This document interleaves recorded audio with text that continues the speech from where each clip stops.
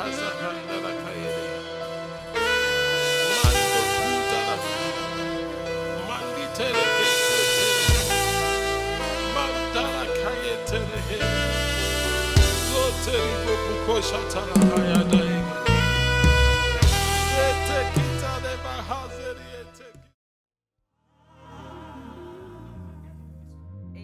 Let the ancient words impart in our lives in Jesus' mighty name.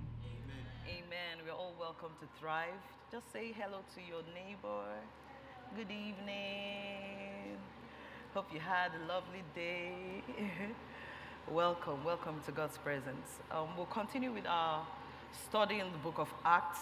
It has been such, an interesting study all these weeks. We're going to be continuing with Acts 10 from verse 1 to 33. So please hear me put it on the screen. Acts 10, 1 to Acts 10, 1 to 33. All right. In Caesarea, there lived a Roman army officer named Cornelius, who was a captain of the Italian regiment. He was a devout, God-fearing man, as was everyone in his household. He gave generously to the poor and prayed regularly to God. One afternoon, about 3 o'clock, he had a vision in which he saw an angel of God coming towards him. Cornelius, the angel said. Cornelius stared at him in terror. "What is it, sir?" he asked the angel. And the angel replied, "Your prayers and gifts to the poor have been received by God as an offering. Now send some men to Joppa and summon a man named Simon Peter. He is staying with Simon, a tanner who lives near the seashore." As soon as the angel was gone, Cornelius called 2 of his household servants and a devout soldier, one of his personal attendants. He told them what had happened and sent them off to Joppa. The next day, as Cornelius' messengers were nearing the town, Peter went up on the flat roof to pray. It was about noon, and he was hungry. But while a meal was being prepared, he fell into a trance. He saw the sky open, and something like a large sheet was let down by its 4 corners. In the sheet were all sorts of animals, reptiles, and birds. Then a voice said to him, "Get up, Peter, kill and eat them." "No, Lord," Peter declared. "I have never eaten anything that our Jewish laws have declared impure and unclean." But the voice spoke again, "Do not call something unclean if God has made it clean." The same vision was repeated 3 times. Then the sheet was suddenly pulled up to heaven. Peter was very perplexed. What could the vision mean? Just then, the men sent by Cornelius found Simon's house, standing outside the gate. They asked if a man named Simon Peter was staying there. Meanwhile, as Peter was puzzling over the vision, the Holy Spirit said to him, "3 men have come looking for you. Get up, go downstairs, and go with them without hesitation. Don't worry, for I have sent them." So Peter went down and said, "I am the man you are looking for. Why have you come?" They said, "We were sent by Cornelius, a Roman officer. He is a devout and God-fearing man, well respected by all the Jews. A holy angel instructed him to summon you to his house so that he can hear your message." So Peter invited the men to stay for the night. The next day, he went with them, accompanied by some of the brothers from Joppa. They arrived in Caesarea the following day.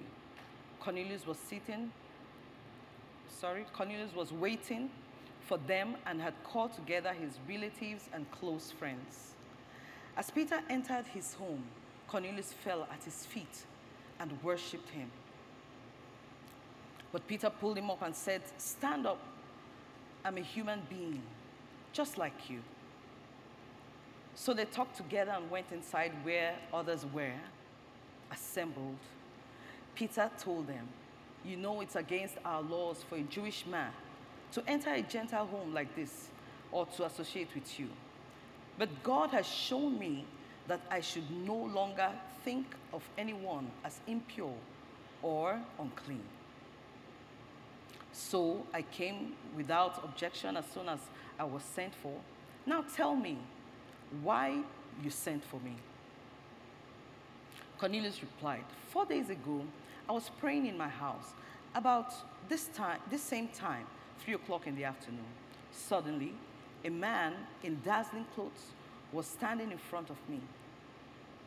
He told me, Cornelius, your prayer has been heard, and your gifts to the poor have been noticed by God. Now send messengers to Joppa and summon a man named Simon Peter. He's waiting in the home of Simon, a tanner, who lives near the seashore. Hallelujah. Are we still here? Hallelujah. Amen. Wow. This is just so intriguing for me and, very humbling, just reading about it. One of the first things that, struck me was that God knows where we are. He knows where we are. The description, the narration of how to find Peter. So because sometimes we do things and we think God doesn't know where we are. He knows exactly where we are. Exactly. If GPS can help you to find places, who is the originator? Who gave the idea? God's own GPS has name. I've experienced it where I think we were in a crusade where I think it was the Geo. He started calling names. I said, God, my sins, Lord, forgive me. God knows people's names. He described a girl, what she was wearing, and called her name. Say, Esther. I say, hey, Father, forgive my sins. It's just so amazing. Look at Cornelius here. Say Cornelius was a Roman army officer. We'll just be taking it. So I have here the introduction from verse 1 to 2. I say Cornelius was a Roman army officer, a captain of the Italian regiment. He was devout, God-fearing man, as was everyone in his household. He gave generously to the poor and prayed regularly. This is somebody's CV. This is the introduction of somebody. How will God introduce me? How will I be introduced? When they call your name, what goes with it? Every time I'll be waking her to pray, she will not pray. Even when I speak to herself, she does not answer. She's never obedient. She doesn't lead her children in the way of the Lord. What is God saying about us? This is so humbling. I will just focus on the God-fearing part. So it says that Cornelius was a God-fearing man. And his entire household. Your household, they didn't say only his immediate family.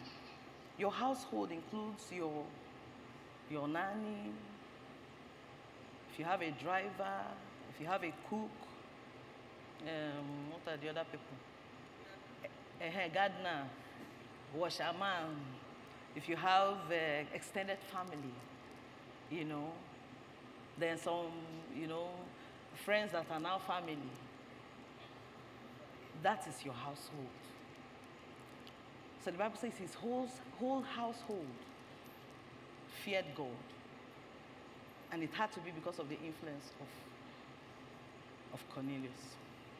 So the Bible says that he was a God-fearing man. I just have a few characteristics here of who a God-fearing man is.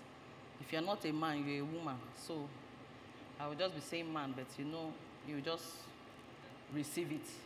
You're a man in the spirit. Okay? So, characteristics of a God-fearing man, I have like 12 of them. We'll just run through it. It says, number one, always puts God first. Always. He doesn't second guess. He knows that God is first. He's responsible. God has called him to be a leader to his family. He takes care of everything under his jurisdiction as his home. He takes responsibility for his action. He admits his mistakes and tries to be a better person. He's a responsible person. He's humble. This is such a remarkable characteristics for every godly man.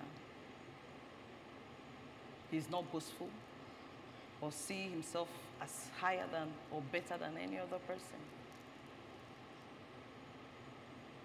He's a man that shows mercy. A godly man is a man of mercy. He shows compassion everywhere. We read about it. He shows compassion to the poor. He helps when, he sees a need that he can meet.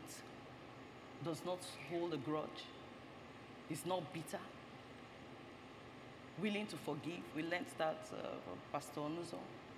Ready to forgive and to restore. He's someone that is persevering. He doesn't give up easily because he knows the God that he serves. He's ready to hold on to God's word no matter how long it will take. He's honest. He's trustworthy. He's a man of integrity. He's a man of his word. When he says he's coming, he's coming. When he says he's going, he's actually going. So remember what we're talking about, characteristics of a God-fearing man, a God-fearing person. He's teachable. He's willing to learn from others. He doesn't know it all, never claim to know it all. I don't know how, we can get to that point where we think we cannot learn again. When we stop learning, we start dying. Because we even know the way the new, everything is, there's always something new to learn. By the time they are bringing out another phone, there's something new to learn in that phone because you have never finished learning the one in the old phone. There's something to learn all the time. So we should have a teachable spirit. We should be ready to receive. He's generous, like we've just talked about. He sees himself as a channel of blessing. He loves peace. Doesn't like problem. Seeks peace in all his relationships, in his household.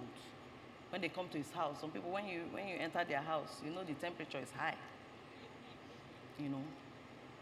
So a God-fearing man, a God-fearing woman will seek peace. There should be peace in your home, peace amongst your children, peace all around you. Everywhere you go, you carry the peace of God. He has a pure heart. He has a pure heart. He's fruitful in Christ.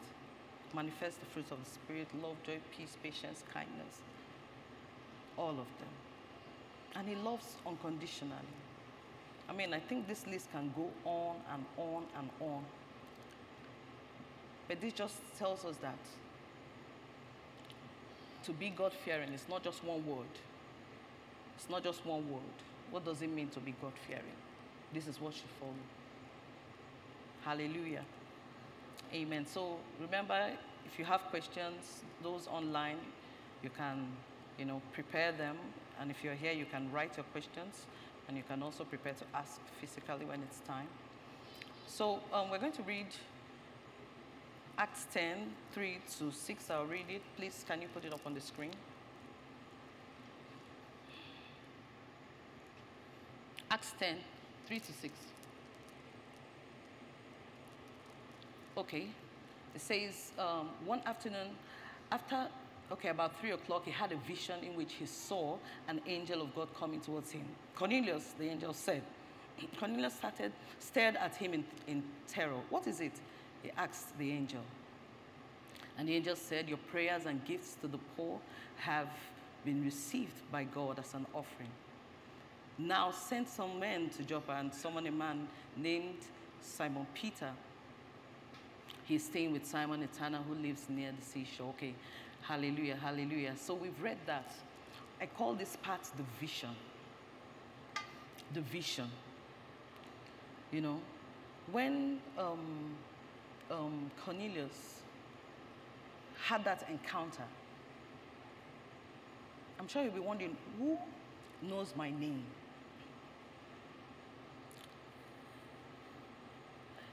Your name is known. I think you should just tell yourself, my name is known. My name is known. We are being discussed. What are they discussing about us?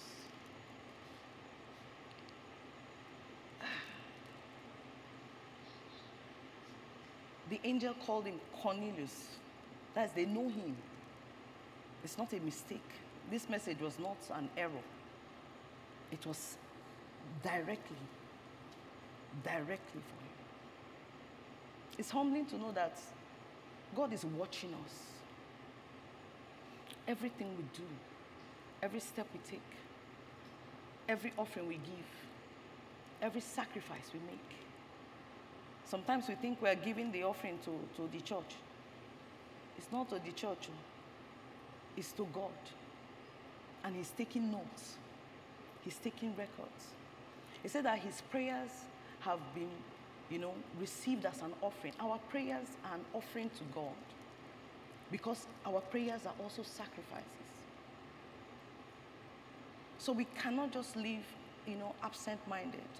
We have to be conscious about everything we do because God knows and God sees us in every corner that we think he doesn't know about.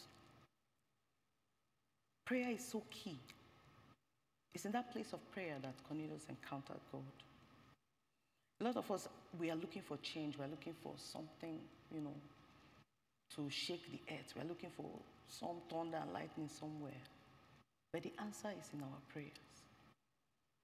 The answer is in our place of devotion. In the place where we come to God. Consistently, not when we remember.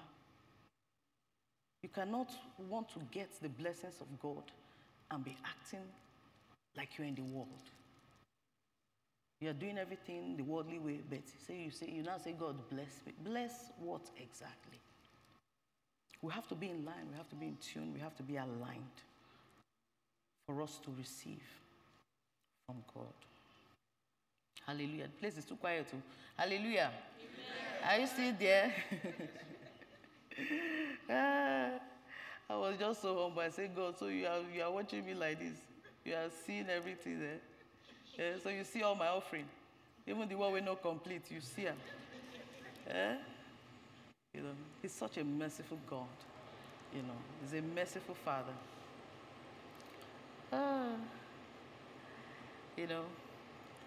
Look at the report about Cornelius. Look at the report. His environment attracted God, attracted God's presence. How do we create our environment? Are we always complaining? Nothing is ever good. Are we always living in doubt? God did it for her. Thank God for her. I don't know if God can do it for me. Are we always ungrateful? I don't think any angel can come in that kind of situation.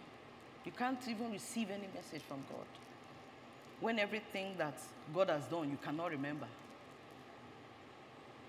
We have to be grateful. We have to be consistent.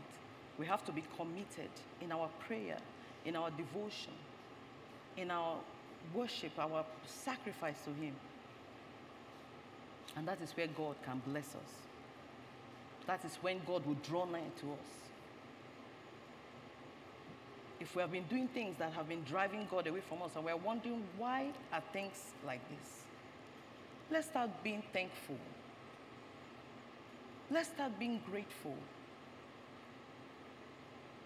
so that we can have an encounter with God that can change our lives for good. Hallelujah. Amen. So God values our prayers. God values what we bring to him. It counts before him. We'll read verse 7 to 8. 7 to 8. Okay? Said that as soon as the angels was gone, Cornelius called 2 of his household servants and a devout soldier, one of his personal attendants. He told them what had happened and sent them off to Joppa. That's verse 8, You know, what is your relationship with your servants? Have you influenced them enough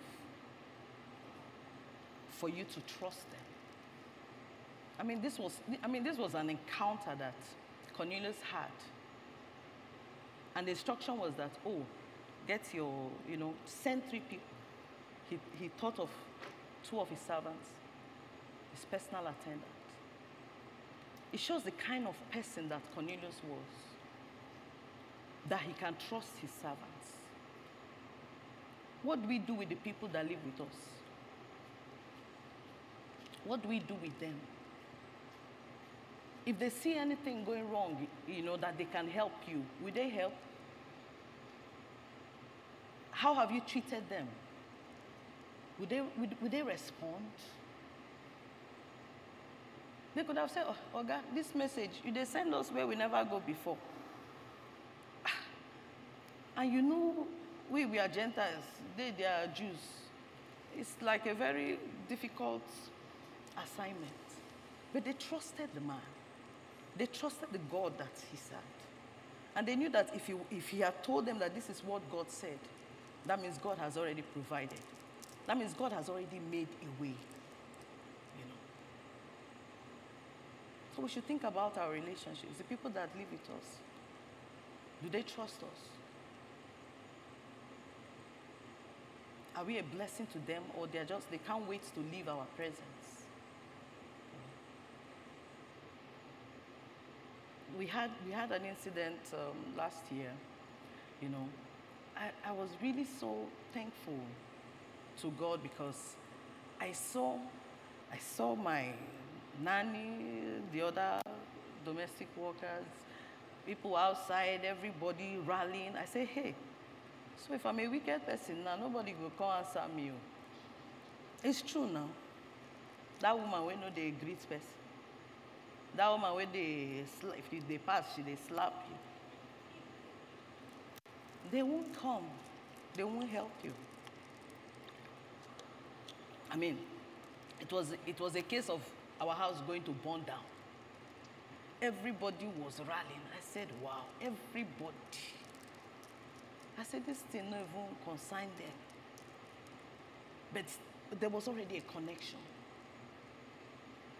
When you treat them well, when you show kindness, you show love, you get it back, even in ways you don't expect. Then another remarkable thing here was the prompt response. Like Pastor talked about, I think on Sunday, when we are given an instruction, we start to analyze. We analyze until we are now paralyzed.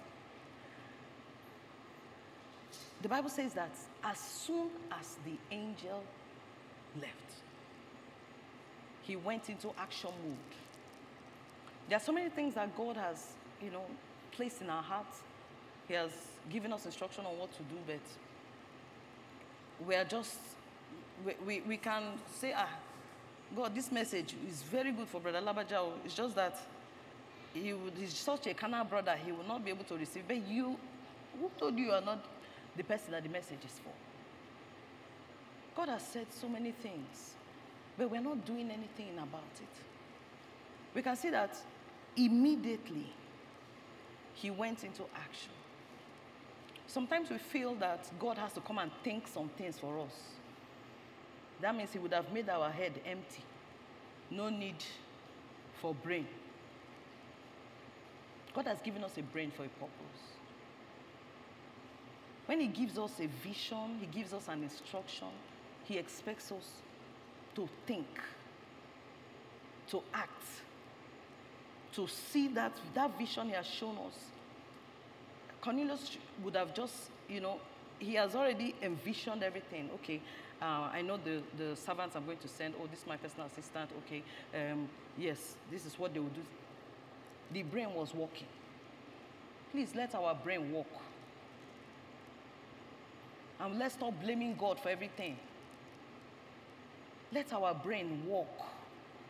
Pastor even said when we were praying on the Thanksgiving service, that when the prophet threw in the axe head and the stick floated, if there was a floating shark, he said, grab it.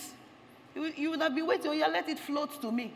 Since it's God that has done it, let it be floating now. God, you are a miraculous father like that. Let it float.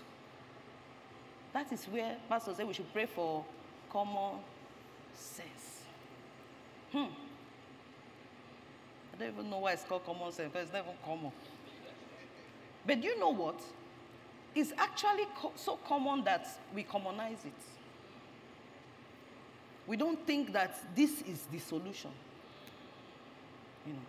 Say, grab it. Not wait and look. Not pray and shout hallelujah. Grab it. Make a move. Do something. So please, for some days now, I've been doing some less talking and more thinking. Thinking is not worry, not sitting down be lamenting about why you are this age. No. Thinking. If God has placed things in your heart, you have to think. Okay, Father, what do you want me to do? Do you know your 24 hours can be even more productive than it has been if we do some less talking and some thinking and some action? Because when you think, the Bible says that as far as, you can see. He wasn't just saying about the eye. Your brain, you have to think to see. So okay, I want to see what now? I want to see if there's traffic on the road. How do I see it from here? Don't I start to imagine it. Say, I want to, you want to see something, you have to think about it first. So things that we want to see, we have to start thinking about them. We have to start thinking and acting on them. So please, there's always a window of opportunity. And the window can close. Whatever God is saying to you, whatever God is speaking to you at this moment, don't start overanalyzing. Just make a move. And you see, when you make that move, when God has spoken, when God speaks, things change. Things change. After that angel arrived and said that message, things started entering into motion. Because God knows that if they meet Peter how he is, there's no message that they will tell him that he will agree. He will not come. He will not come. He will just tell them, God has not told me. God has not told me. So once the angel came and Cornelius started walking, everything started falling into place. God had to give him his own vision. And his own, as he's stubborn, they had to show him 3 times, Abi. 3 times. Even by the 3rd time, when he woke up, he was still, say, can this be God? Still contemplating. So when God speaks, things happen. Impossible people become possible. Impossible situations just start aligning in your favor. Hallelujah. Amen. I'm just so excited. I'm really so excited. Let's not take, sometimes, okay, Cornelius would have said, but this is a messenger of God. A messenger of God. is from God. He carries God's word. So we shouldn't take it lightly. The words we hear here, they are from God. You will say God should wear white cloth and come. It's God's word. So we should run with the word. The word is powerful, able to change our circumstance, our situation. Hallelujah. Amen. So we'll move on. Now we get to Peter's own trance. You know, God has a sense of humor. Peter had to be hungry to get him into that dream. You know, he had to be hungry. You know, and you know, God knew his need at that point. Sometimes our need, we already have the answer of how God will do it for us. We were in need, though. We are hungry, but we are going to tell God, say, no, this is not the food that I want. This is not how I want it. But God knows that this is what you need. Peter slept and saw those so-called unclean animals. And he was even arguing with God. Say, God, no. Peter, holier than God, holier than. We have to be careful. We have to be careful. You know, God just used that. You know, but by the time he woke up from the dream, still contemplating, the Holy Spirit spoke to him again. Number 4. Say, look, there are people that are here. They have come for you. That when you see them, you know, don't argue with them. I sent them. Follow them. He did not follow. Did he follow them? He said, come and sleep first. He was supposed to follow immediately, but you know God now, God's ways. God just allowed him. Said, I know this is much for Peter. Let him sleep over it, but he's going. You know. So by the next day, when they were going, he was still going with a cheapo when he reached the house of Cornelius. And the way he introduced himself, maybe before we get there, you know, this anticipation that Cornelius had that, look, God has answered my prayer. God has great things in store for me. He didn't keep it to himself. The Bible says that he went and called his close friends. Who are your close friends? So, who are your close friends? Are they going to come for God to do it again, or they are going for you to do it again somewhere? Who are your close friends? Cornelius called his close friends and said, see, this is what God is about to do. This is God spoke to me. We're expecting somebody that God told me about. That means God has a message for me. You know, anticipation. We have to anticipate God. There should be an excitement. No over familiarity. No over familiarity with God, because God is always doing it again. Somebody will say, but he did it again. He will do it again. There's no end in God. You know? So that anticipation, he called his people. So please, don't come to God to do it again alone. Bring people. God has a message for us. This is our turning point season. And things will turn. Things will turn for us. So please connect. Don't take the word for granted. Things are, in short, once the word, like I said, once the word has gone forth, things are falling into place. Those doors that you have been knocking, go there. The door don't turn, it don't open. Go there. God is working, you know. So that was how, when Peter came, a whole Cornelius, you saw the introduction. He's an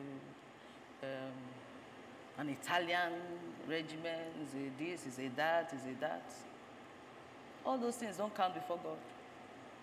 He fell down on his face, worshiping Peter. Peter said, I beg, stand up, like before God will strike me, stand up. I'm just a man like you. A lot of us, small thing, small vision, we'll see, small thing. We are accepting worship. We are accepting, when it's, seer, visionaire. You are collecting it. We should be careful. May God not slap us. You are collecting praise. Even if they are not falling down, you are receiving the worship. I mean, social media now, I know they hide. We have seen some so-called stuff where men of God are matching people. Which one? It's things like this when we don't know where to draw the line. As simple as, there was once somebody was praising. I think it was me and Pastor B. The person praised us. They shout the blood of Jesus, blood of Jesus. What kind of praise is this? Looking at us to receive the praise. We cannot receive the praise. We can't receive the praise. If we do like this now, tomorrow morning we wake up, we no fit talk. We are the best singers in the world. We are receiving the praise. We have to be conscious. We should never receive praise. We should remember who we are. We are God's children. And it's only God that deserves all the praise. Yeah. Let's give him glory. Hallelujah. This chapter no one finish. I think I have to. If you have questions now, please, you can bring them in. I'm sure Papi's here, so we'll continue the discussion. Thank you, everybody.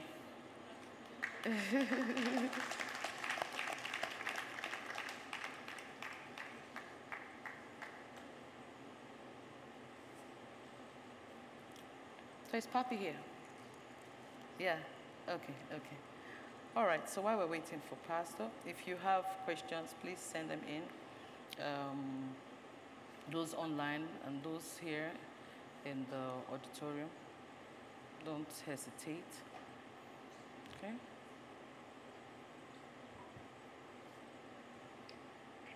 So while we're waiting,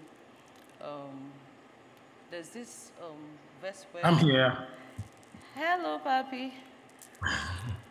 I can't see you. Can you see me?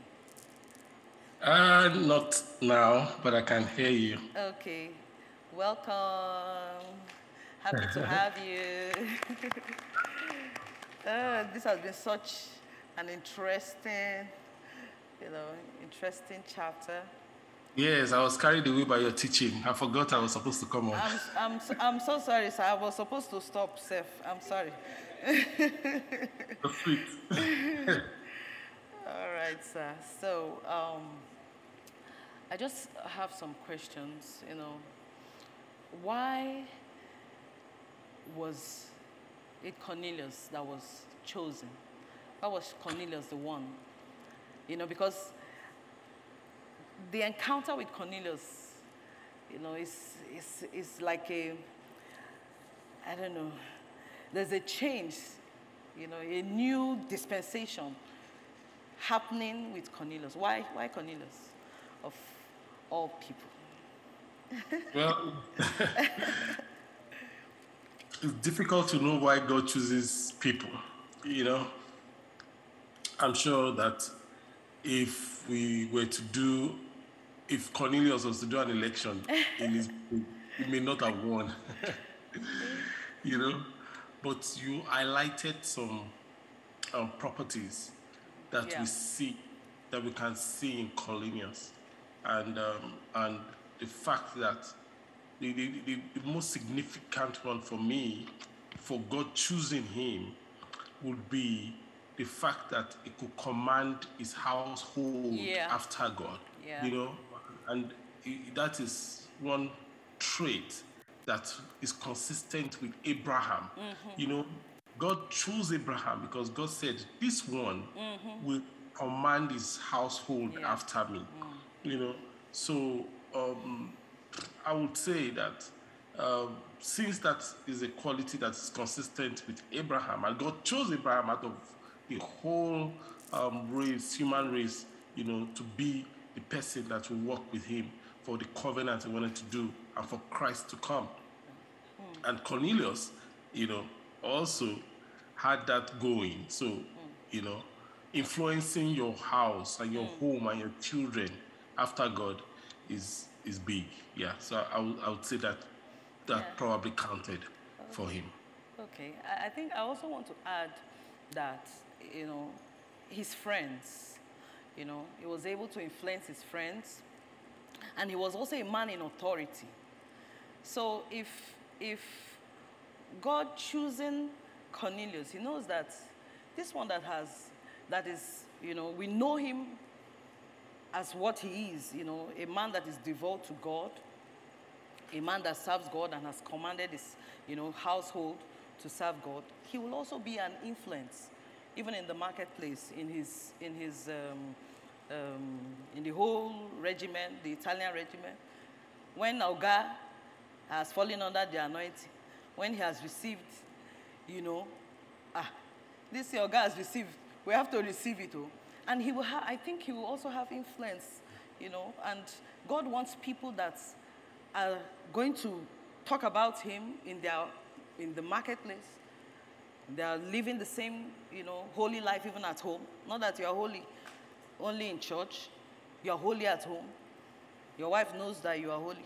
Your children know that you are holy. Not only pastor in church, So I think his life of influence too,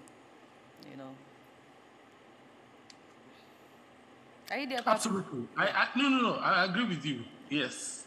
Those are the things that actually created the influence he had. Those are the things that created the influence he had. Yeah. So, big. I have a question now. Okay, there's a question online. Okay. All right, go ahead.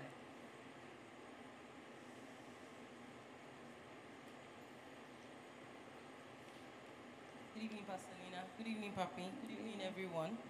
Okay, so far we have 7 questions. Hey, it's jam. Okay, so the first question says, as a millennial, how can you ensure your entire household is God-fearing? Because these days it's hard to find millennial marriages that are both God-fearing. Millennial. How old are they? Millennials are those that are born from 1989 to 2005. I'm almost a millennial. So yeah. Pastor, do you want to go? No. Go ahead. Give it a shot. Repeat the question. As a millennial, how can you ensure your entire household is God-fearing? Because these days, it's hard to find millennial marriages that are God-fearing. I think that's a very big generalization, a very big, a wide conclusion. And a lot is going on these days in the world. And like I said before, that many people want the blessing of God, but they're living for the world. You want a good marriage, you want a strong home, you want a good foundation, but what principles are you living by? What do you stand for? First of all, where did you people find yourself? If you met her on the road, she will go back to the road. If you met her in the club, she will go back to the club. Yeah, you may have maybe met her in a meeting or something and all that. I'm just being figurative, The foundation is important. Marriage is not for children. That's why I wanted to be sure of the age. Marriage is not for children. Marriage is for people that are mature and are ready to take up responsibility. Not people that are waiting for for people to do everything for them. Marriage is about sacrifice, you know. Marriage is, I mean, you should be ready to be the one to be in the shadows. You know, you should be comfortable to allow the other person shine without wanting to compete with the person. You know, these days, it's all about self. Everything self, selfie, self this, self. You know, you bumped into my this thing. You know, it's all about self. Marriage is not about self. It can never be about self.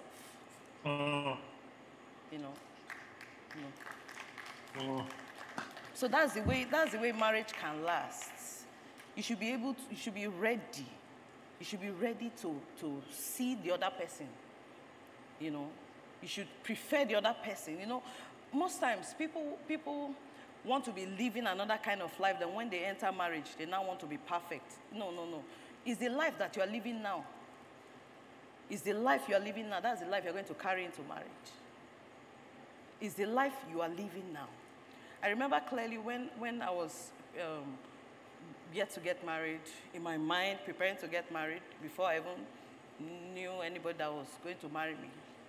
You know, but I was preparing myself that, okay, so I'm going to be staying with somebody.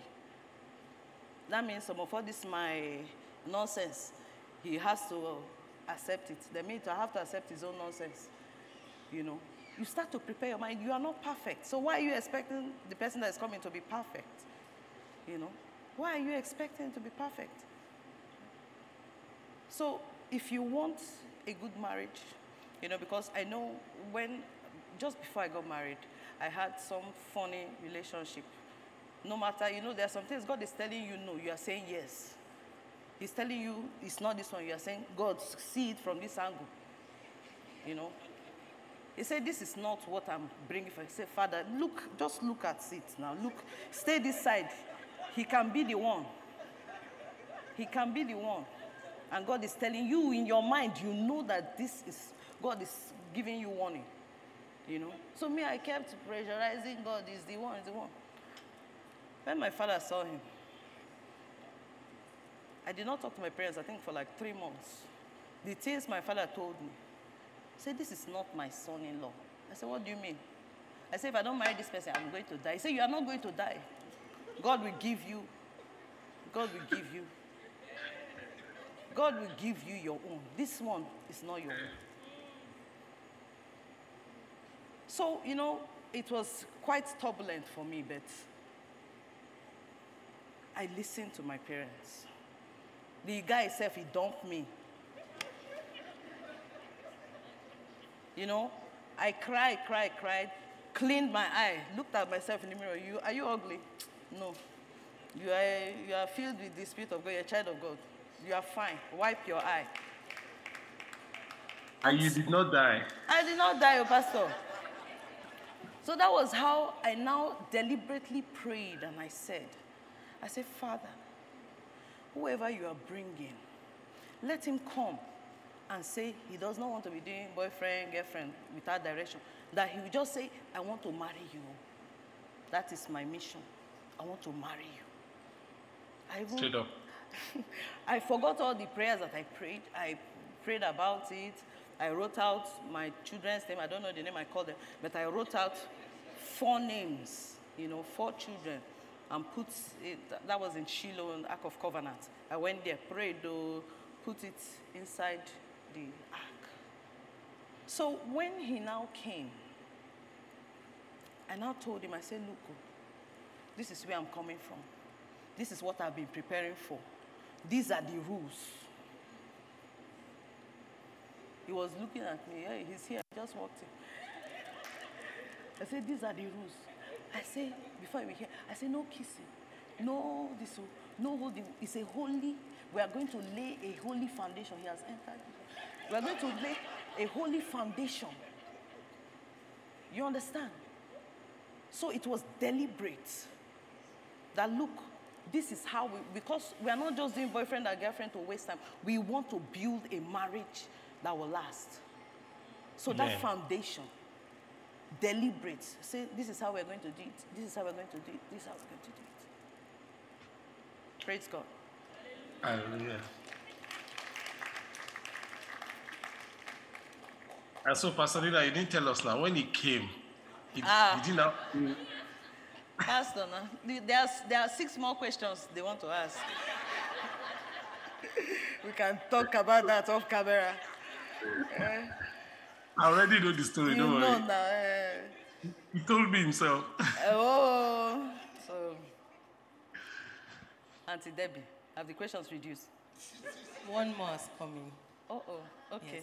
All right, so let's get on. Question 2 says, how do we strike the balance between leading by example, compelling my household towards the kingdom, and at the same time not being imposing? Pastor, I think you should answer this one. Well, I think it's similar to the first question, and the truth is, there is no way you will not appear imposing.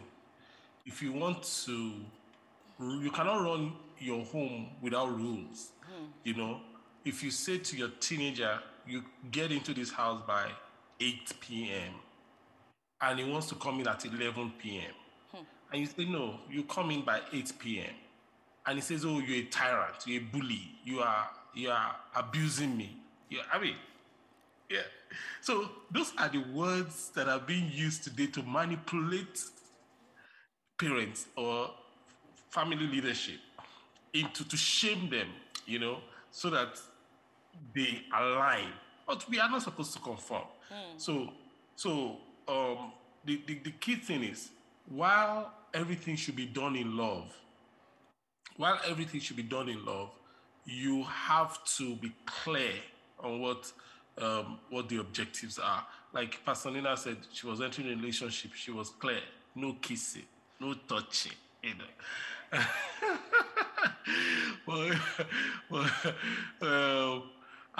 And all that. You have to be clear on what the rules are, what the rules of engagement are. This is a family. This is how we are building.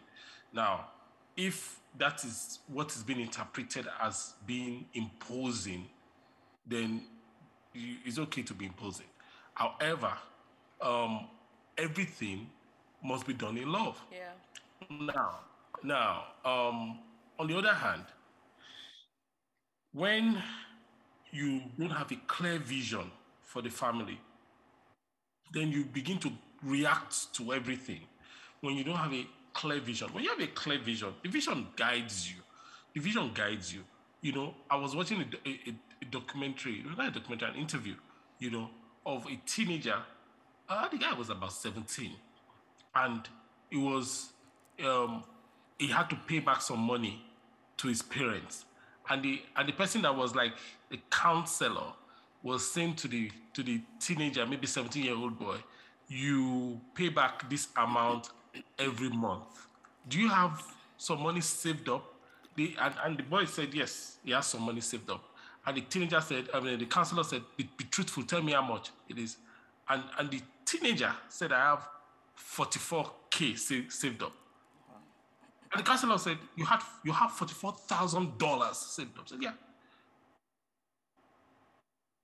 So the parents must have been training him to save. You don't have children that save 45,000 at 17 years old by accident.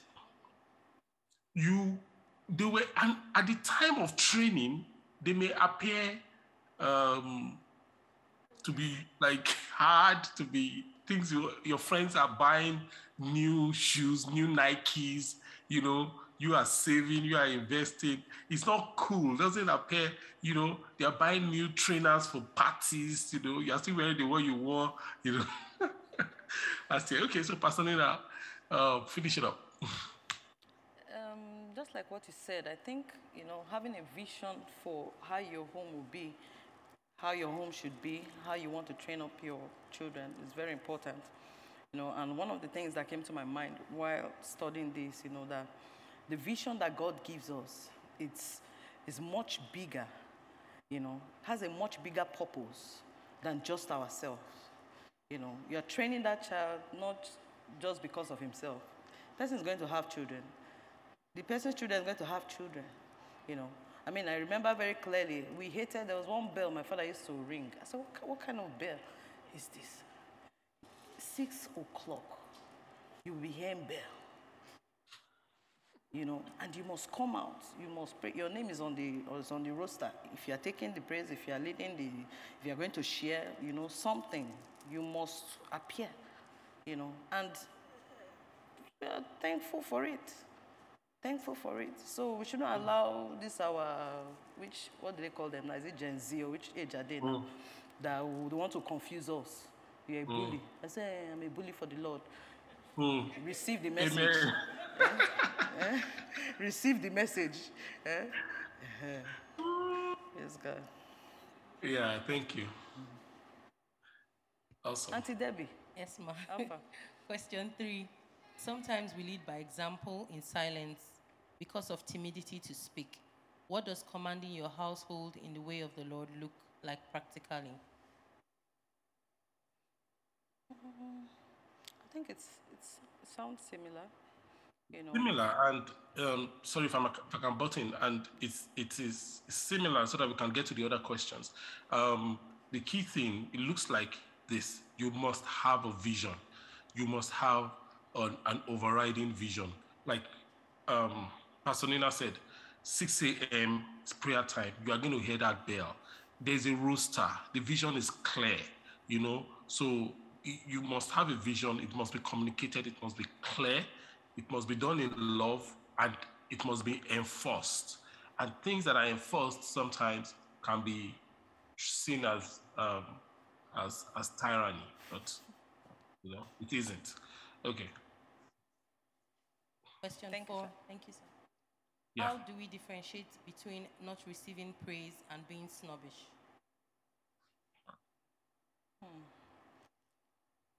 Happy, you're smiling. There you talk. I think you should tackle it. I probably will chime in at some point, but go ahead. So not receiving praise and what? Being snobbish. Some people want to put you in trouble. Some people want to put you in trouble. So don't fall for that trap. Before that moment, were you snobbish? Before that moment of without you, this world cannot move. Were you snobbish? We have to be clear, and we shouldn't. I think sometimes we are too sentimental. I love Jesus. Peter was entering that level. Sir, how can you die? He switched. Jesus switched immediately from you are the rock of this to you are a devil. Immediately. So we should not allow people derail us out of, the path that God is taking us because we want to make them feel good. Want to make them feel good. Then in the night, the Spirit of God will not allow you to rest. That thing that you did, you have sinned. Yeah, the Spirit of God will convict you now. He will. So we should be careful and we should be mindful how we live and how we interact with people. Some people don't even mean what they say. They are either making mockery of you, just trying to flatter you, deceive you, and tell you are the most beautiful in the whole world. Even you look at yourself, you know that I'm beautiful, but in the whole world, I don't know about that right now. So I think, who they laugh like this? They think serious. Okay, Pastor. Yeah, Pastor Nina, I mean, just to add to what you have said is spot on. Just to add to it would be the fact that if you live long enough, you will know that you cannot even rely on any man's praise. It's not about being humble. It's about having common sense. People that will say to you, "Oh, papi, oh, yeah, we die with you." Pastor Nina, everywhere you go, didn't Peter say we die with Jesus? Did he not? The same, if Jesus had been relying on the praises of Peter to fuel his tank. You can't rely on the praises of men to fuel your tank. You must be able to go to the audience of one, to God, and let God be your source alone. So what men are saying, so what men say or not doesn't matter, you know. So it is not even about being humble, it's about having sense, you know. It's about having common sense. You know. So yeah. Thank you, sir. Question 5. How can someone differentiate between when the Holy Spirit is talking to him from his own thoughts? Has the Holy Spirit spoken to you before you can differentiate? There should be something for you to even know. You know, like Pastor always says it, you know, when, even in the midst of a crowd, if your father calls you, you will know. So what makes you know? The relationship. So it's not lightning, it's not thunder, it's nothing spooky. It's the relationship. The Holy Spirit can even speak through your child. He can even speak through your child. You know? So, but when you listen to your child, you know that this is the Holy Spirit. So it's not all those things we like to imagine in our head. It's the relationship. He can speak to you while you are even maybe looking at your laptop for something. You just read it. You know this one is Holy Spirit here.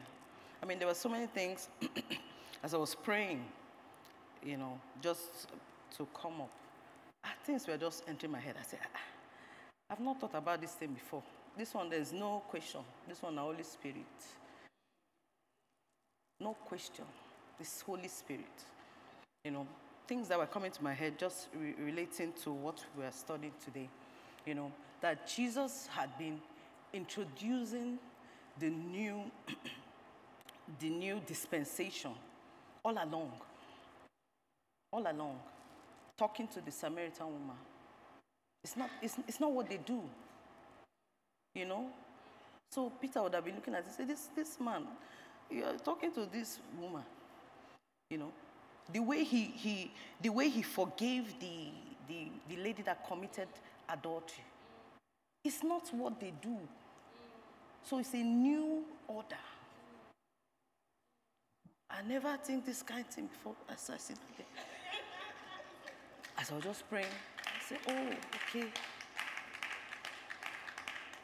So that means because of the tradition, I mean, like I was discussing with my sweetie, you know, traditions of men are so strong with the 3 years that Peter was even walking with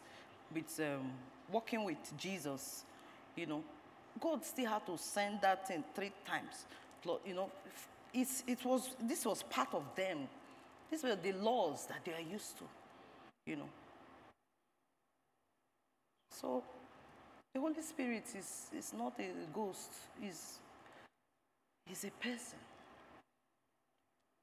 And we get to know him through relationship. Praise God.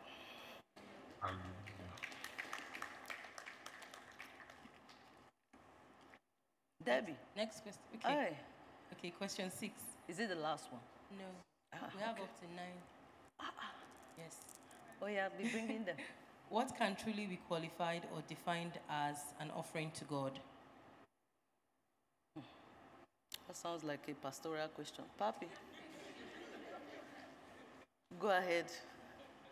What can truly be qualified and defined as an offering to God? Yeah. Yes, sir. An offering to God is, I mean, what you bring to him.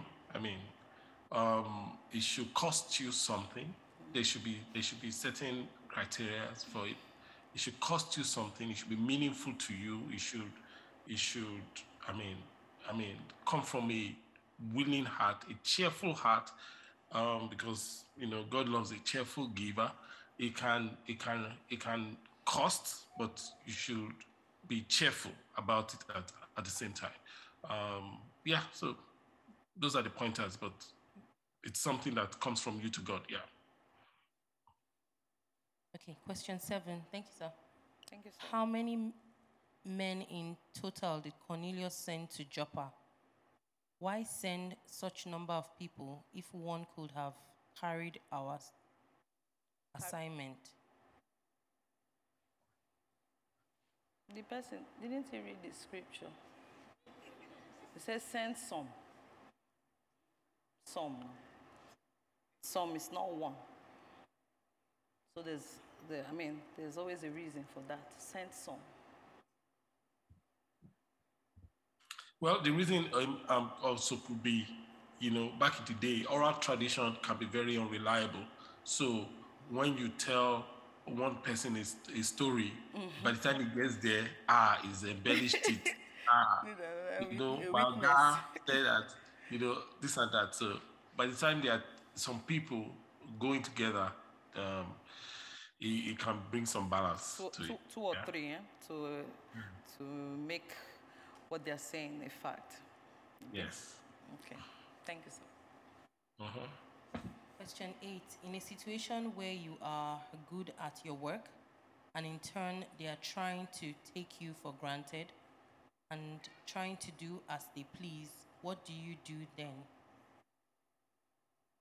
What do you do what? Then. Let me read the question again. In a situation where you are good at your work, and in turn they take you for granted and do as they please, what do you do? This question is it part of it's not part of the study. Yes, but it's something that the person is probably struggling with. So let's answer it quickly, Pastor Sapina. Okay. So what you do is you would work as unto the Lord.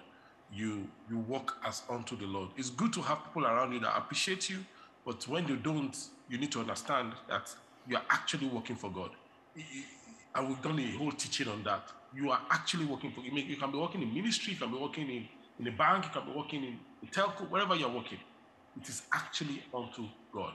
So until God moves you forward or opens another door for you to leave the place, if that's His will, you continue to serve as though you're serving God. Thank you, sir. Thank you, sir. Question 9. Please share practical ways on how to apply common sense and spiritual sense in our today's world, because some days it feels like common sense doesn't work.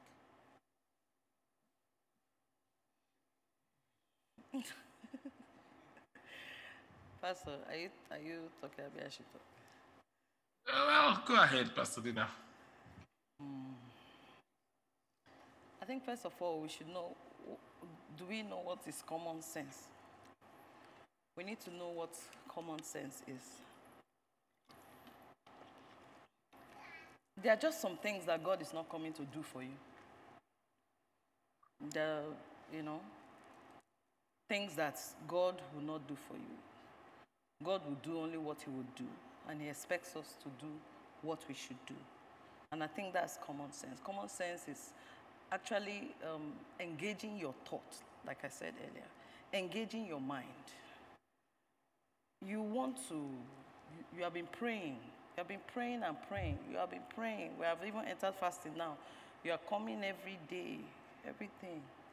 You are praying to God. Father, I want a job. I need a job. Okay, simple CV you don't have.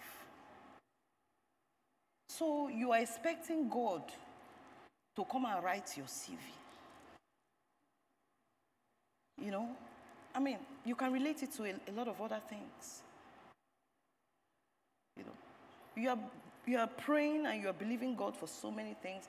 When you pray, it's not just a one-sided kind of communication. When you pray, God speaks. So you should be praying and you should be receiving instructions. Say, oh, Father, this and this and this and this. What would you have me do? How would you have me do this? Wait on Him. He will give you instruction. somebody just called me today and said, oh, there's something that she has been, trying to do all this while, that God just put her in my mind that call Nina, And there and then I gave her a phone number and she has solved her problem. So she could have been praying. God is speaking, call Nina. Yeah. Let me finish praying. God is speaking. When we come to God sincerely, God is speaking. So let's be attentive. Let's know, we shouldn't spiritualize everything. We are spiritualizing everything. You can't be spiritualizing, typing your CV. You have to put in the work, I had to do something yesterday, I was just tired. My husband said, you have to put in the hours. When I heard that in hours, that means not 1 hour, it's not 2 hours. I just adjusted my chair. I actually sat down for like 4 hours. But by the time I stood up, the prayer where they pray was answered now. So there are things we must do it. And the thing is that God has given us the grace. He has given us the strength. But we need to plug in and trust Him. Amen.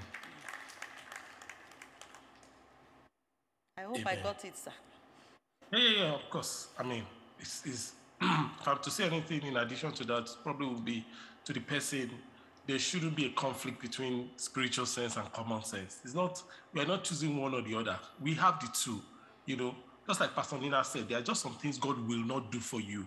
Elisha was there, he could do the spiritual sense, he could do the miraculous act, but they still had to grab it.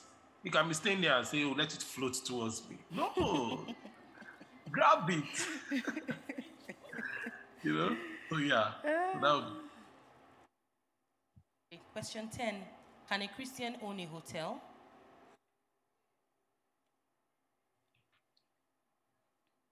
Is it for me? Papi, I'm enjoying this question answer. Hey, Papi, shoot. I think that the religious mindset makes us worry about things that we should not worry about. Sometimes people are so religious, they worry about what they should not worry about. Let me ask you a question. Should Christians own properties, rental properties? Mm-hmm.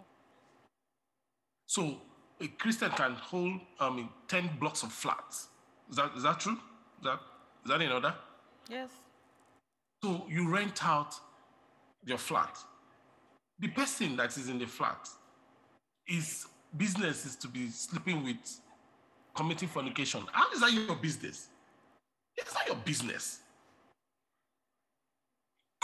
Could you now take a police and be checking everybody in your flat? Oh, hope you are not watching porn in this house. Hope you are not, hope you are only watching TBN or Christian channel. Hope you are tuning to Tribe. No, it's a business. It's a legal business. You are renting out space, rent out the space and just move away. If the person comes there and do praise and worship, praise God. If the person comes there and do Bible study, praise God. If the person brings a girl there or brings a man there, it's not your business. I hope I'm sounding like a pastor.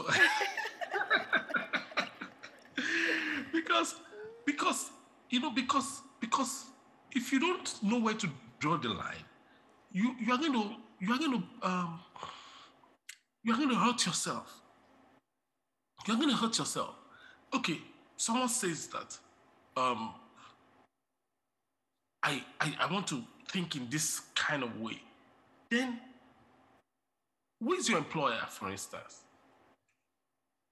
You work in a bank. Who is your employer? Let's say your employer is an idol worshiper. Do you know that? Do you know the idol is bowing to?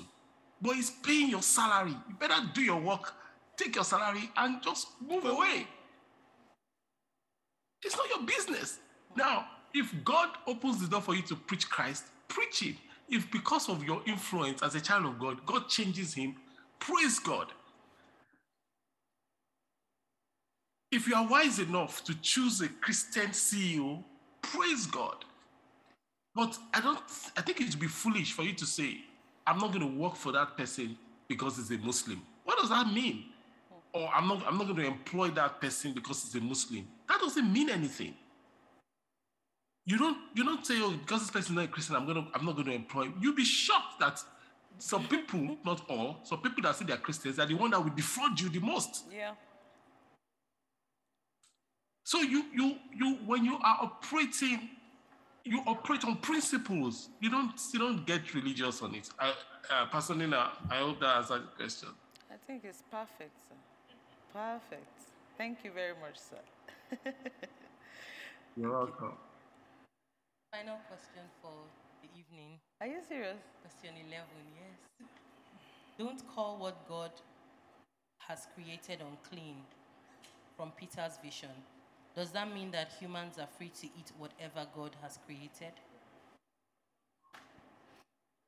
Well, I'm just thinking, like, what came to my mind, is not about the actual eating, because even the Word of God says it's not what we eat that defiles us. So it's what comes out of us that actually defiles us. So I don't know. I don't see it as what's just the food that you're eating, that's what's going to defile you. So, Papi. Yes, just in addition to what you have said, that doesn't mean you can eat a human being. Yeah. So you can't say that. Cannibal. They said you can eat anything God has created. Yeah, because that's the question. Can I? No, not human being, no. Yeah, anything God has created. It's talking of rats or something like that. In some places, rats are delicacies. In some places, snakes are delicacies. In some places, dogs are delicacies. So, but yeah, that's it. I think it's true. Oh, thank God. All right. Thank you very much, Debbie. So thank you very much, Pastor. It has been an interesting evening. Well, thank you. Thank you, Pastor Nina. Well done.